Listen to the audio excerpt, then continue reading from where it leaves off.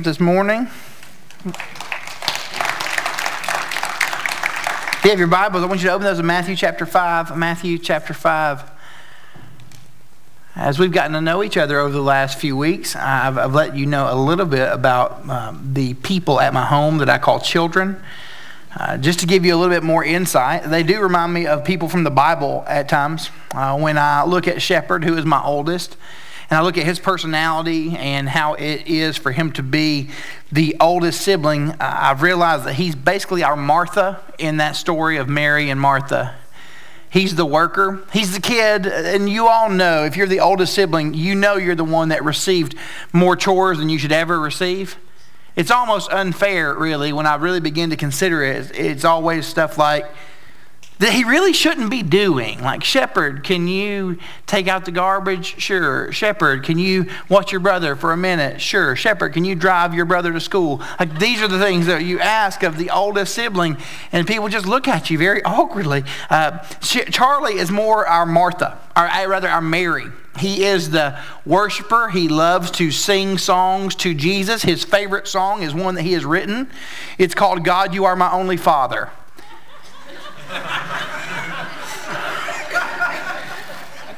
I don't know what that's supposed to mean. There's an unnamed character in the Bible story, and that's who my Magnolia is. She is our Maleficent. On her birthday, it's January the 11th, and she believes that you should celebrate it 340 days of the year. But on her birthday this year, Charlie, my Mary, wanted to let Magnolia know how much he loved her.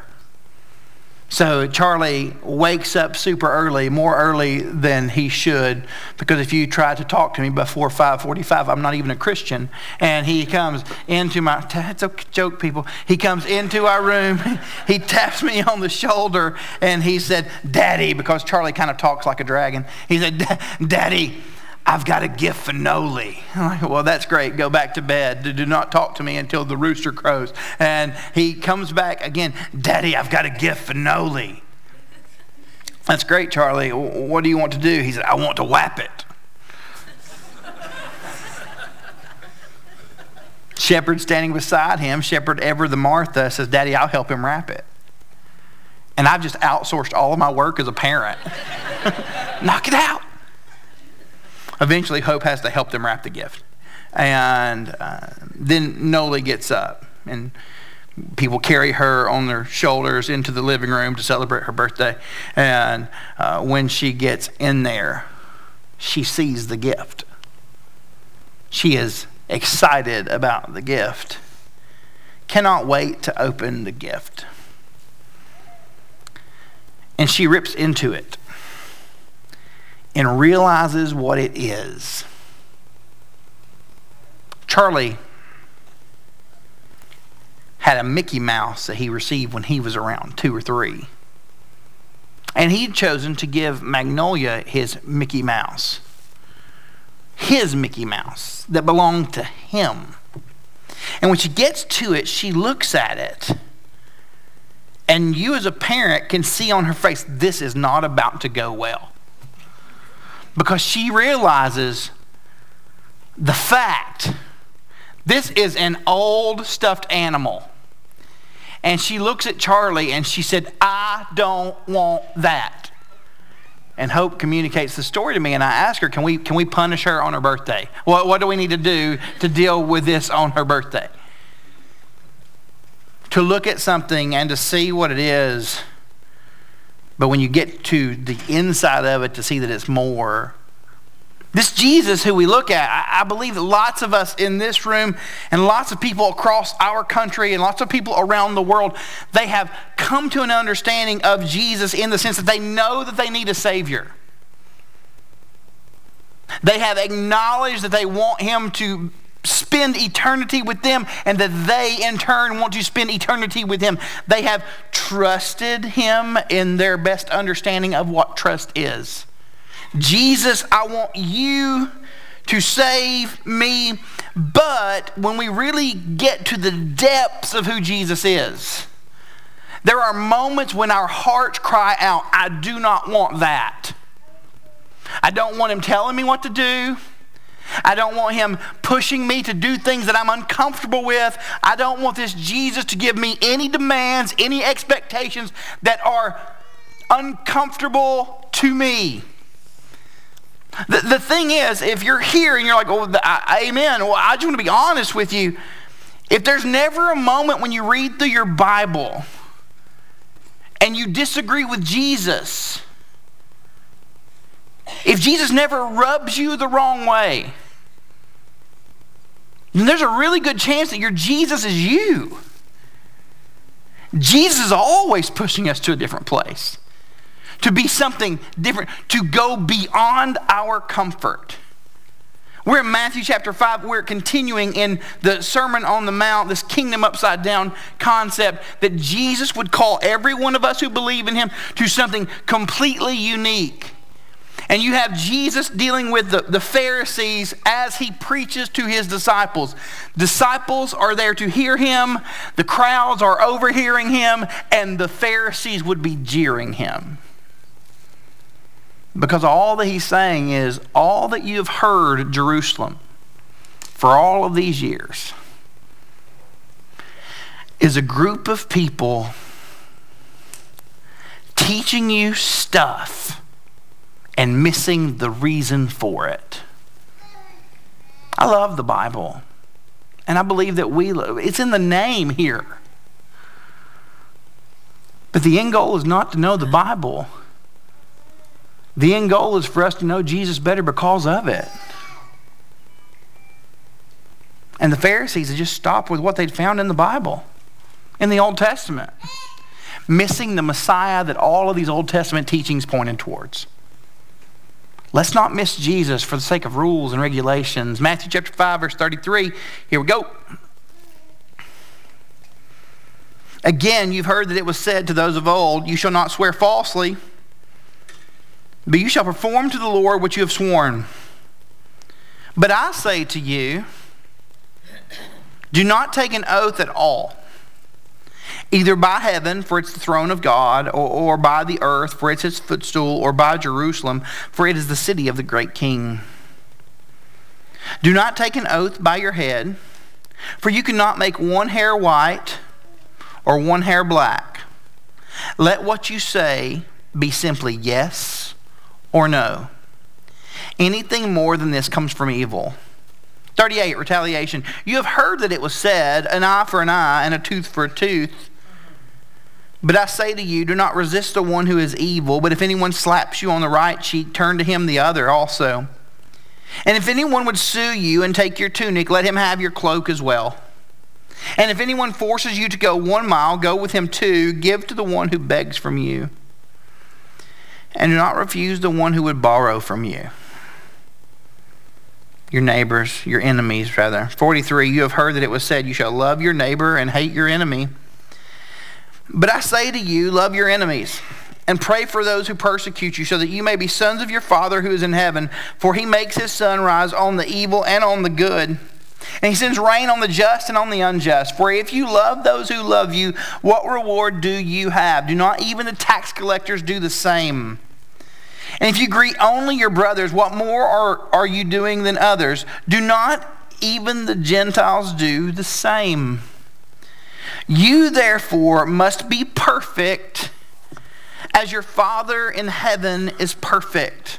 These are the back 3 of the 6 antitheses. That's a phrase that means, basically, these are the phrases where Jesus makes a statement that is in contrast to what the Jewish people had been taught.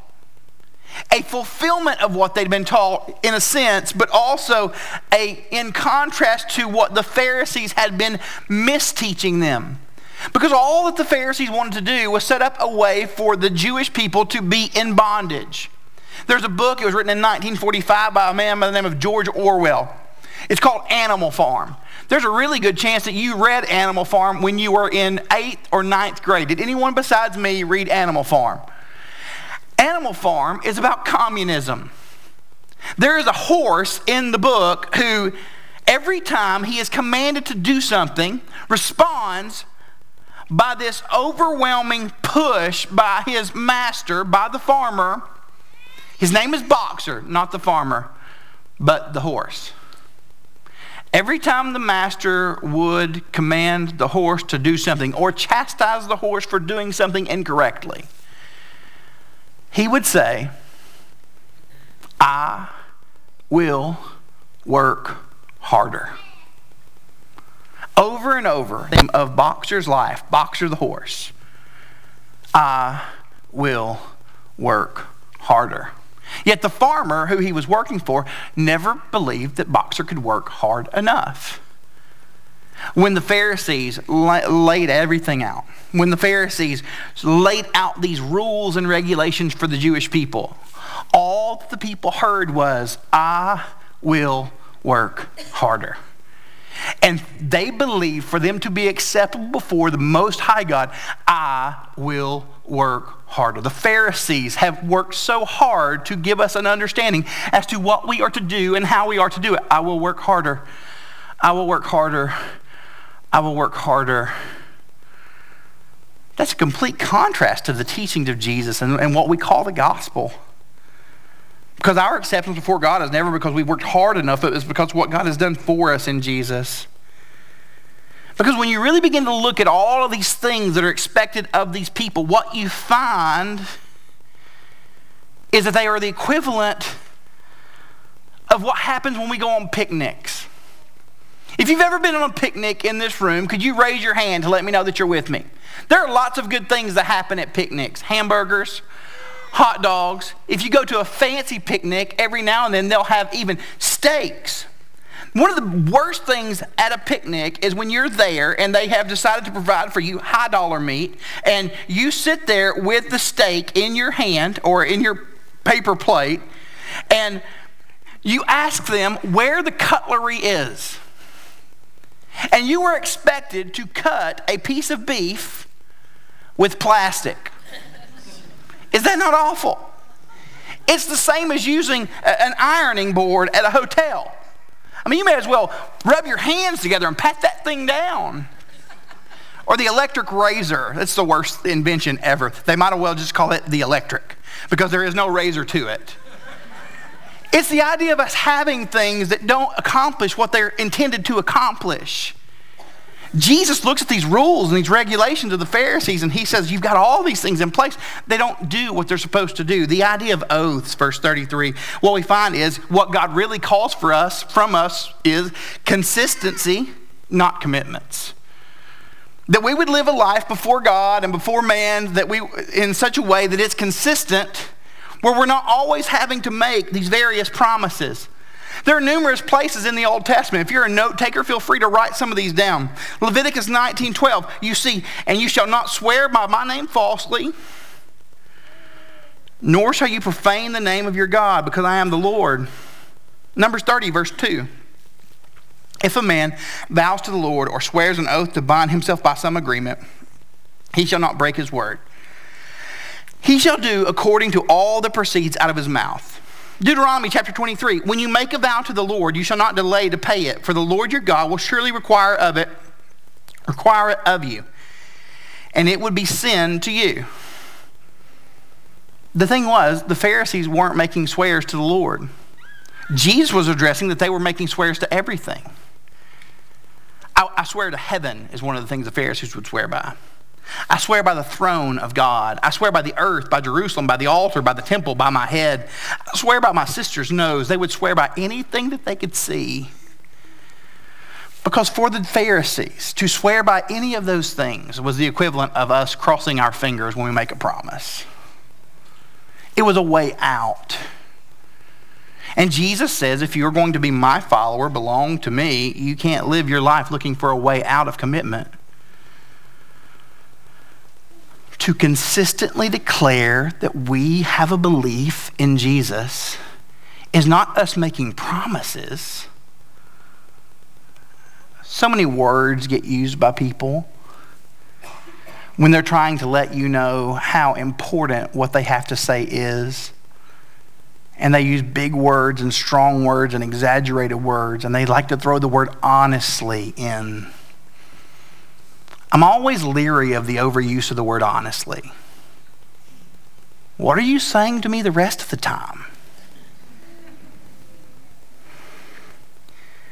Jesus speaks to these Pharisees, and they are frustrated with him because all of Jerusalem has been told that commitments are what you're supposed to make by a group of people who have not kept theirs. Are we consistent keepers of our commitments? Because that does not just make a statement about me or make a statement about you. It makes a statement about this God that we claim to have such great faith in. Are we consistent? Jesus doesn't stop there. He keeps going, because at this point, Jesus is on a roll. So verse 38, you have heard it said, an eye for an eye, and a tooth for a tooth. Right? Has anyone ever heard that? An eye for a tooth for a... Well, maybe another way that we word it in 2017. I don't get mad, I get even. Oh, you guys are quick on that. We're ready. We're ready to roll. You don't have to be trained for revenge. No one's ever sat any of you down and said, when someone wrongs you, here are the 5 steps that you have to take to make sure that you get them back. Especially if you grew up with siblings. Brothers and sisters in the house. You knew how to get even with them immediately. You were just hoping they would wrong you so you could get even with them. You were hoping they would do something that crossed you so that when you crossed them back, they could never cross again. Jesus is addressing this, that there are people who have been telling the Jewish people, an eye for an eye, a tooth for a tooth. And we always use that phrase. We like to throw it out. People who are not part of the Christian faith throw it out. But we use it poorly, because this was not saying you make sure that you get this. It was set up to be a limitation. If someone takes a chicken from you when you would go to the court, they would make sure that you did not take more than a chicken when you went back to get your stuff. It was about you not overcompensating for being mistreated. But it's become this bloody, wrathful thing that we misuse and we have in Western movies thrown out all the time. What we find here is this is limit, not license. You look and you see Jesus says this. You've heard it said, an eye for an eye, a tooth for a tooth. But I'll tell you this. Don't resist the one who is evil. If anyone slaps you on the right cheek, turn to him the other also. Jesus is very careful in his word usage, and here's why. To be slapped on the right cheek meant that you were slapped with the left hand. And we live in a world where it's cool to be left-handed, and I've heard left-handed people are smarter from left-handed people.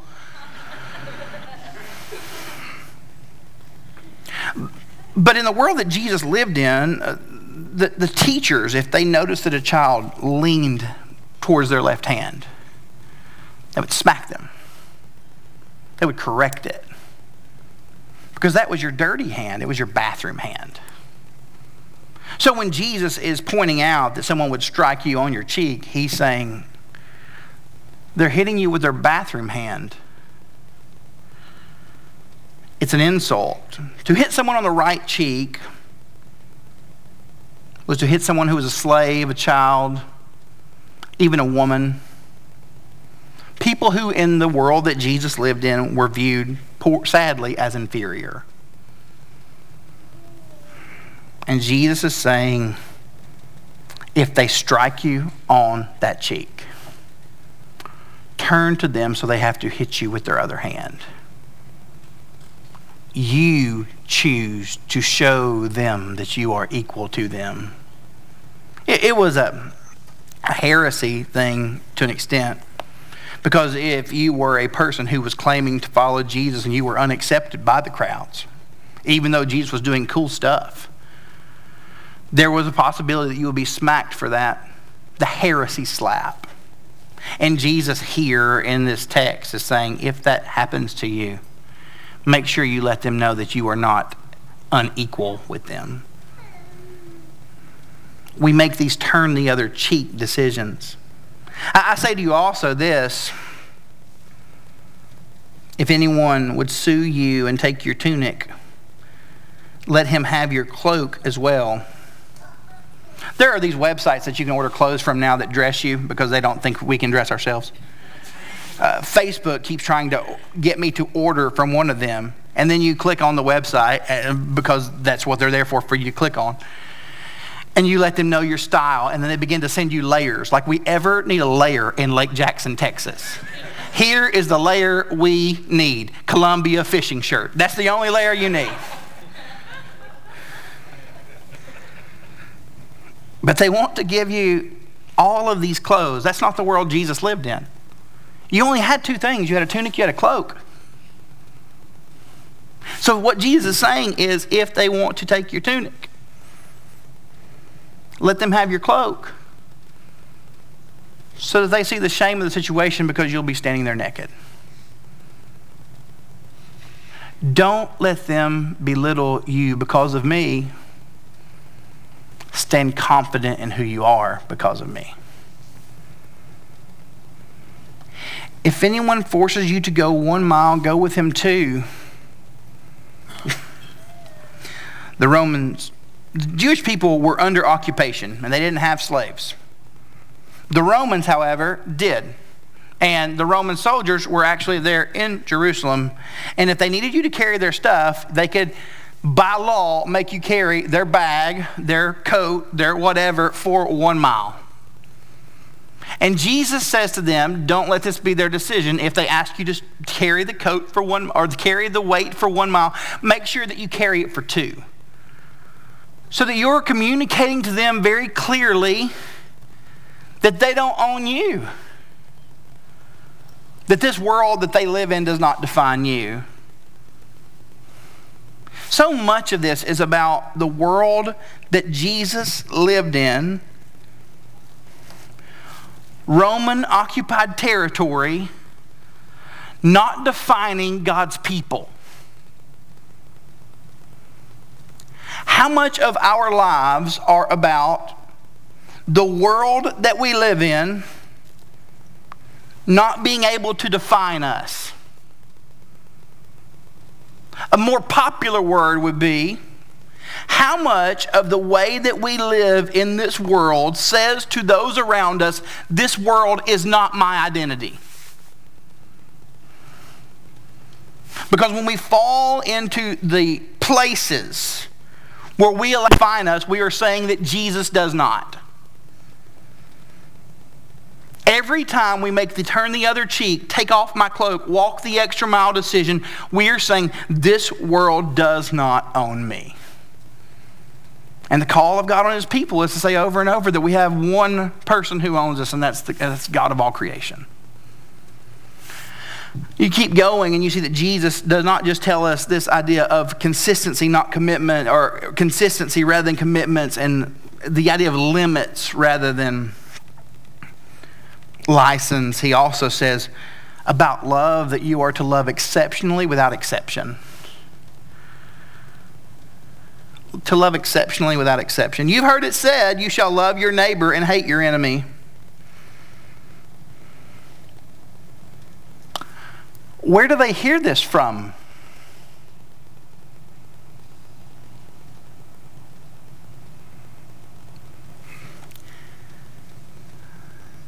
The phrase hate your enemy is nowhere in the Old Testament. These Pharisees had made it up. They had taken various passages about how the nation of Israel should deal with other nations, and they made it personal. And in doing so, they had ignored various passages throughout Scripture that says you are to care for the foreigner, to look out for the sojourner, to love those who you come in contact with. You've heard it said that you shall love your neighbor and hate your enemy, but I say to you, love your enemy and pray for those who persecute you, so that you may be sons of your Father who is in heaven. For he makes his sun rise on the evil and on the good, and he sends rain on the just and on the unjust. So I'm supposed to love bad people. Evidently. For if you love those who love you, what reward do you have? How easy is that?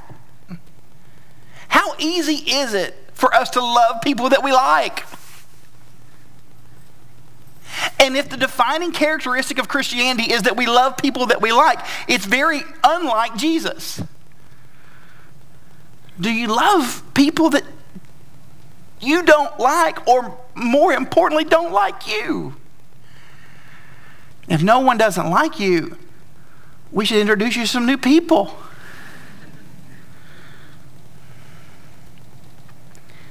If you love those who love you, what reward do you have?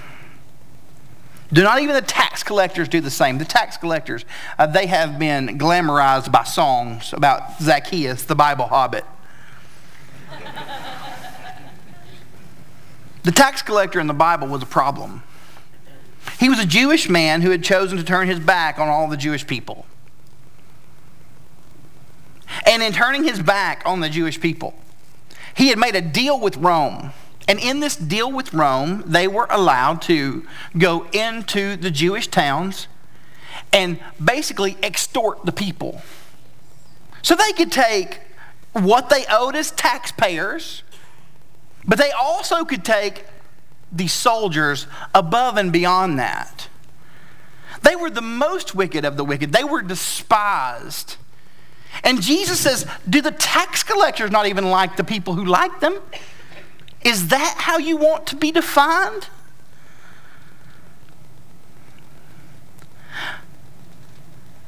And if you greet only your brothers, what more are you doing than others?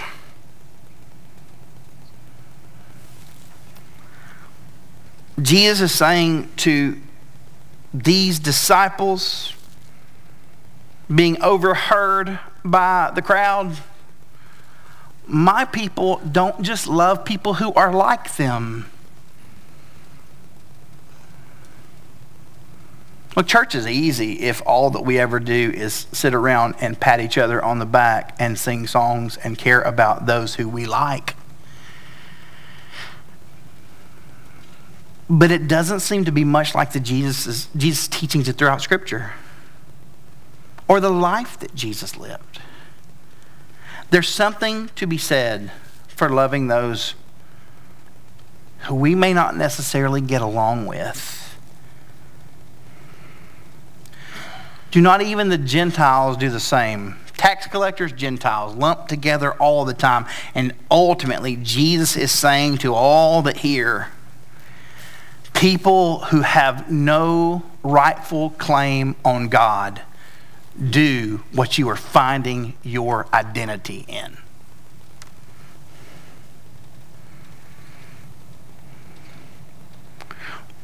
Ultimately, he's saying we should do more than love in a common way. So if you're asking yourself a question this week, here's a great thing to write down. Is there something about my love of others that cannot be explained naturally? One more time. Is there something about my love of others that cannot be explained naturally?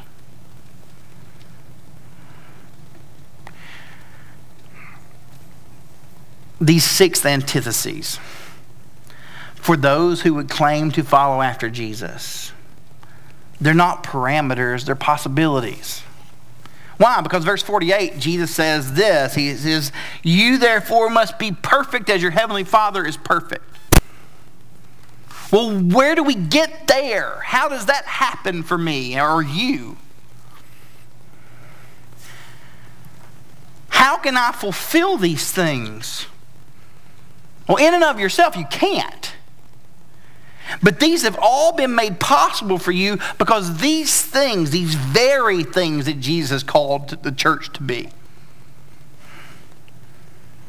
are things that he took hold of himself. Why? Because when Jesus was struck, he could have called down an army of angels. And he took the blows. When we consider what Jesus says about divorce, we see that Jesus was faithful to fulfill the promises of God and to not let the cup pass from him. That Jesus would die for what the scriptures referred to as his bride. That Jesus did not only keep his word, as he refers to with the oaths, he actually is the word of God made flesh. That for Jesus, there was actually a time where Romans did tell him to carry their equipment across. And when he was nailed to that cross, rather than curse them, he prayed for them. We are called to be the picture of who Jesus is.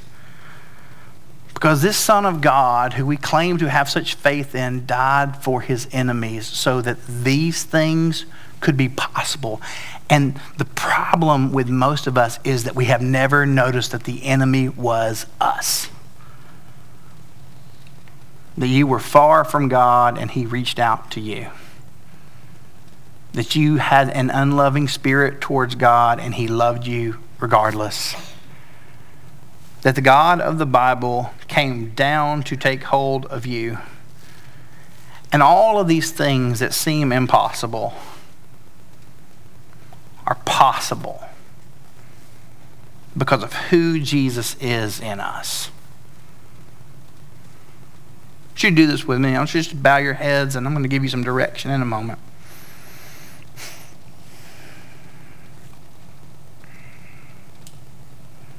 If you're here and you've never placed your faith in Jesus, those connection cards have a place for you to check.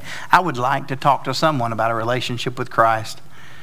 We don't do this to force people to make decisions or to force you to write things down. We would love to sit down with you and talk to you about what that means. If you have any other questions about being a member of this church family, we would love for you to be part of what God's doing here.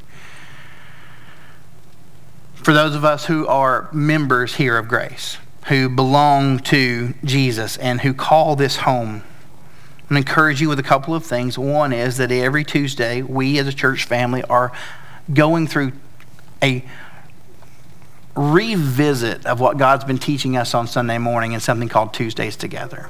And I would love for you to think through what that means for you. It's on the back of your information guide. It's your worship guide. It's also posted on our Facebook page.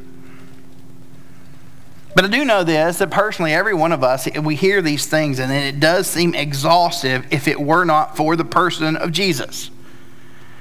I don't like to keep promises. That's not natural. But Jesus said, those who are in me, these things don't have to be you. So what I want you to do now is this. There are 4 tables set up around the room. And I just want us to go in groups towards one of those tables. And I want you to circle up around that now. We're going to begin to move towards these tables now. And I'll give you direction as to what to do next. Everyone in the room, stand up. Let's move to one of these 4 tables and circle up around them. As we consider all that Scripture teaches us about being God's people.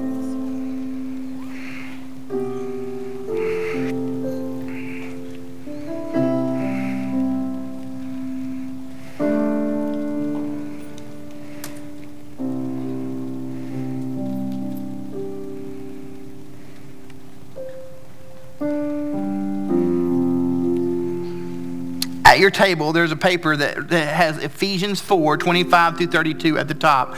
I would like for someone to take that and read it aloud. Read it for your circle to hear.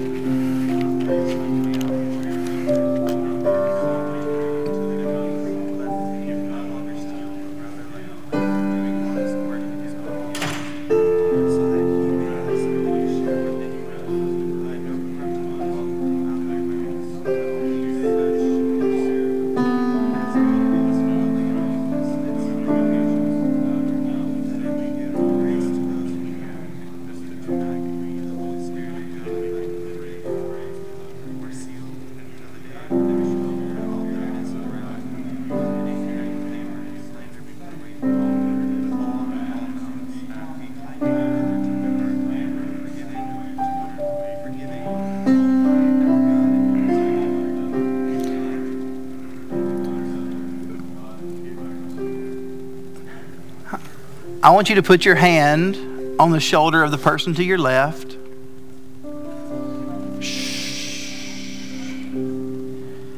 And I want you to pray that God would guide them as to how they interact with those that frustrate them. Let them hear you pray.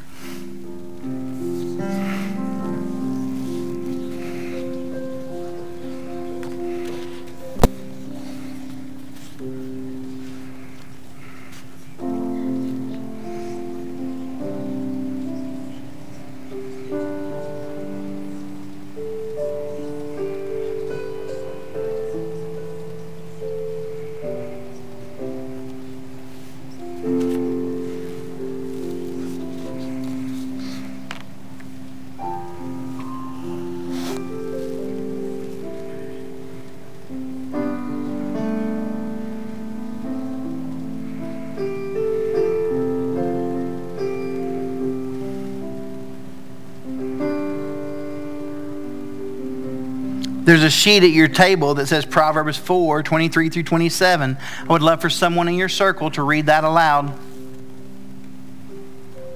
Another person.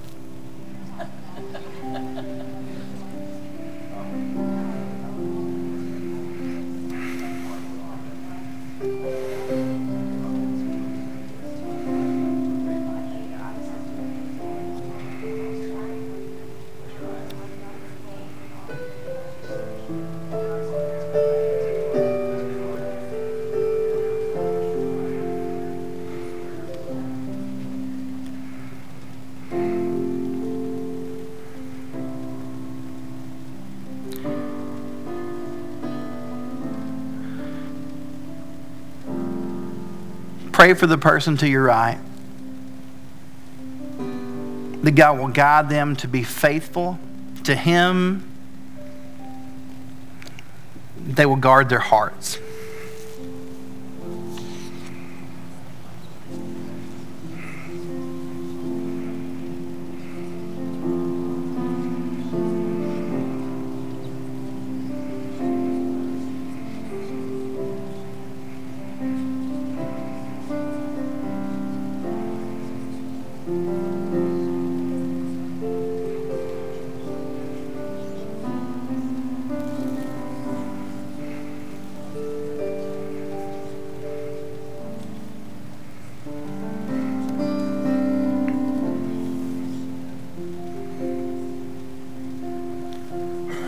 A third person, read Matthew 19, 4 through 6.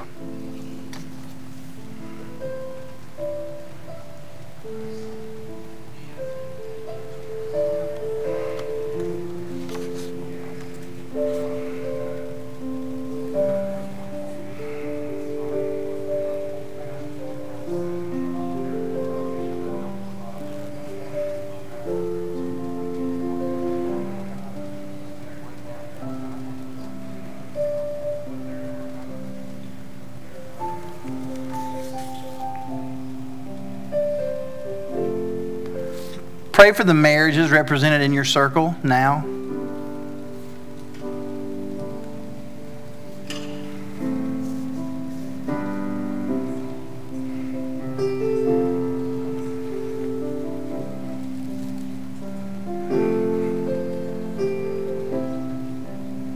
Pray for husbands, pray for wives. Pray for them by name.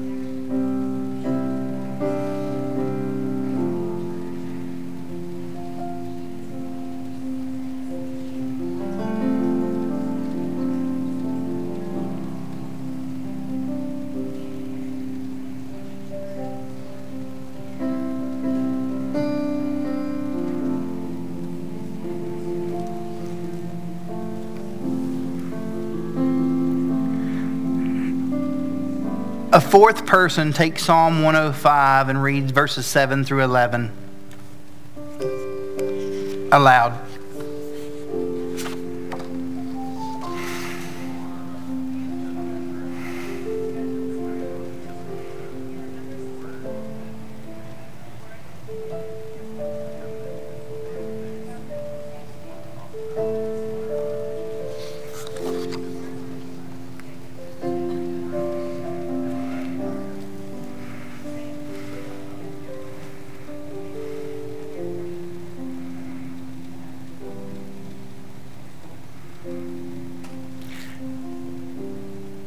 Could I just have an older man and an older woman from one of your circles just to pray that those that are there with you would walk in wisdom? They would live consistent lives. Just pray that over those who surround you.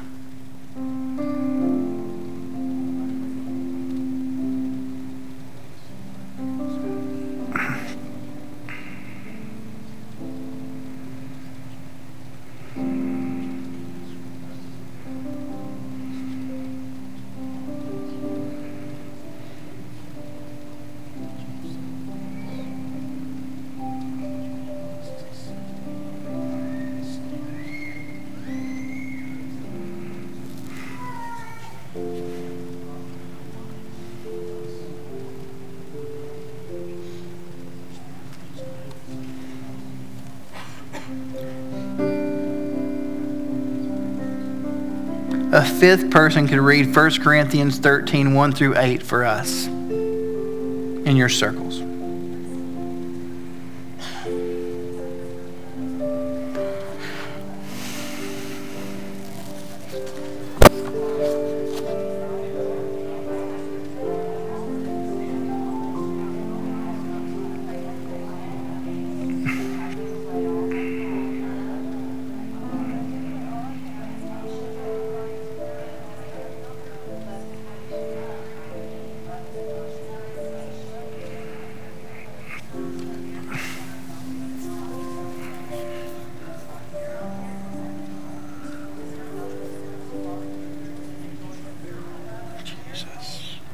Jesus.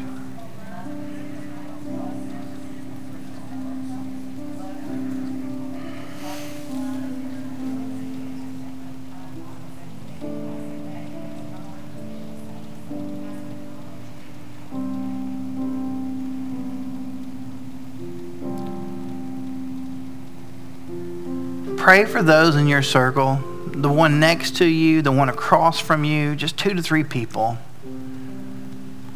Pray that they would love those that they don't like so that we would show that Jesus matters to us. Go.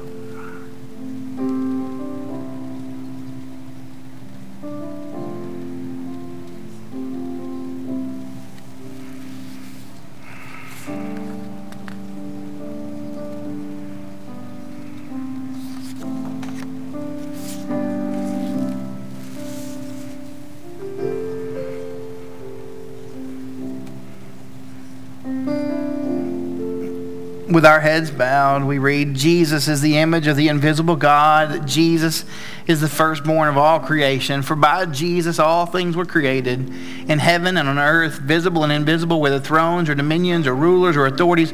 All things were created through Jesus and for Jesus. And Jesus is before all things, and in Jesus all things hold together. And Jesus is the head of the body of the church. Jesus is the beginning, the firstborn from the dead, that in everything Jesus may be supreme. For in Jesus all the fullness of God was pleased to dwell, and through Jesus to reconcile to Jesus all things, whether on earth or in heaven, making peace by the blood of the cross of Jesus.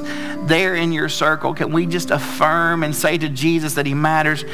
Just speak words aloud as to what Jesus means to you. Go together all at once. Go, go, go.